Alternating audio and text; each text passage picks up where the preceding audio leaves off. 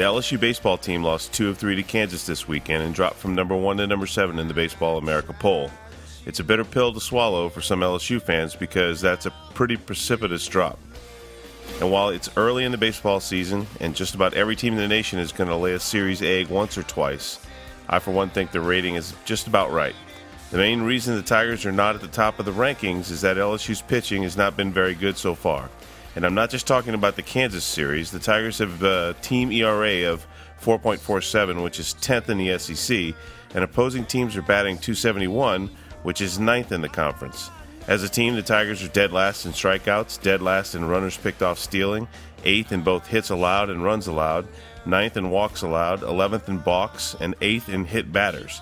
Basically, LSU pitching is in the bottom 30% of the SEC in terms of statistics right now. There are some reasons, not the least of which is Anthony Renado's elbow injury. Plus, Chris Matulis is slightly injured as well. Without Renado and Matulis as options, the coaches have had to dig into their bullpen depth to find 4 workable starters each week. Bourgeois, Ross, and Rittner are the weekend rotation as of right now, and someone out of Bradshaw, Mormon, Reed, and the other newcomers will have to earn the midweek starting role. So if the pitching is so weak, why have the Tigers only lost 2 games? It's simple, really, defense and hitting. Of the top 21 hitters in the conference right now, LSU has 4 of them. Dean is 3rd, Landry's 10th, Gibbs is 16th, and Matuk is 21st. Vanderbilt has 5 in the top 21, no one else has 4, and Florida is the only team with 3.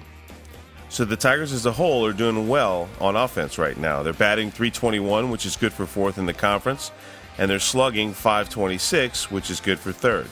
LSU's number 2 in the SEC in runs scored, just behind Vanderbilt, and number 4 in on-base percentage.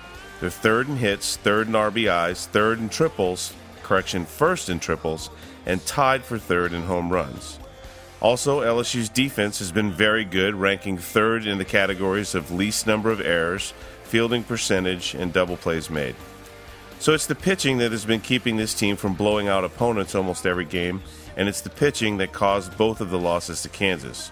Without deep pitching, the Tigers will need a lot of luck to navigate the SEC schedule with very strong teams like Vandy, Kentucky, Florida, Alabama, and Arkansas.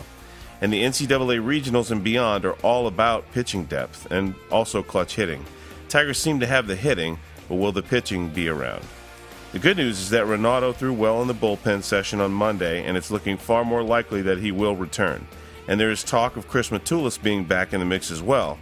So if the rotation can include those 2 arms regularly, then LSU just may have the pitching depth it needs to meet expectations for the rest of the season.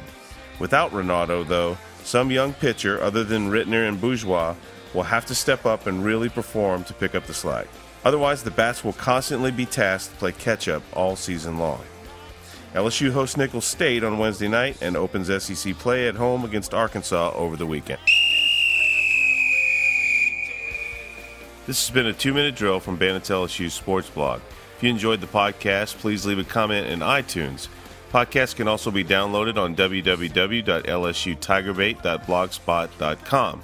Thanks for listening, and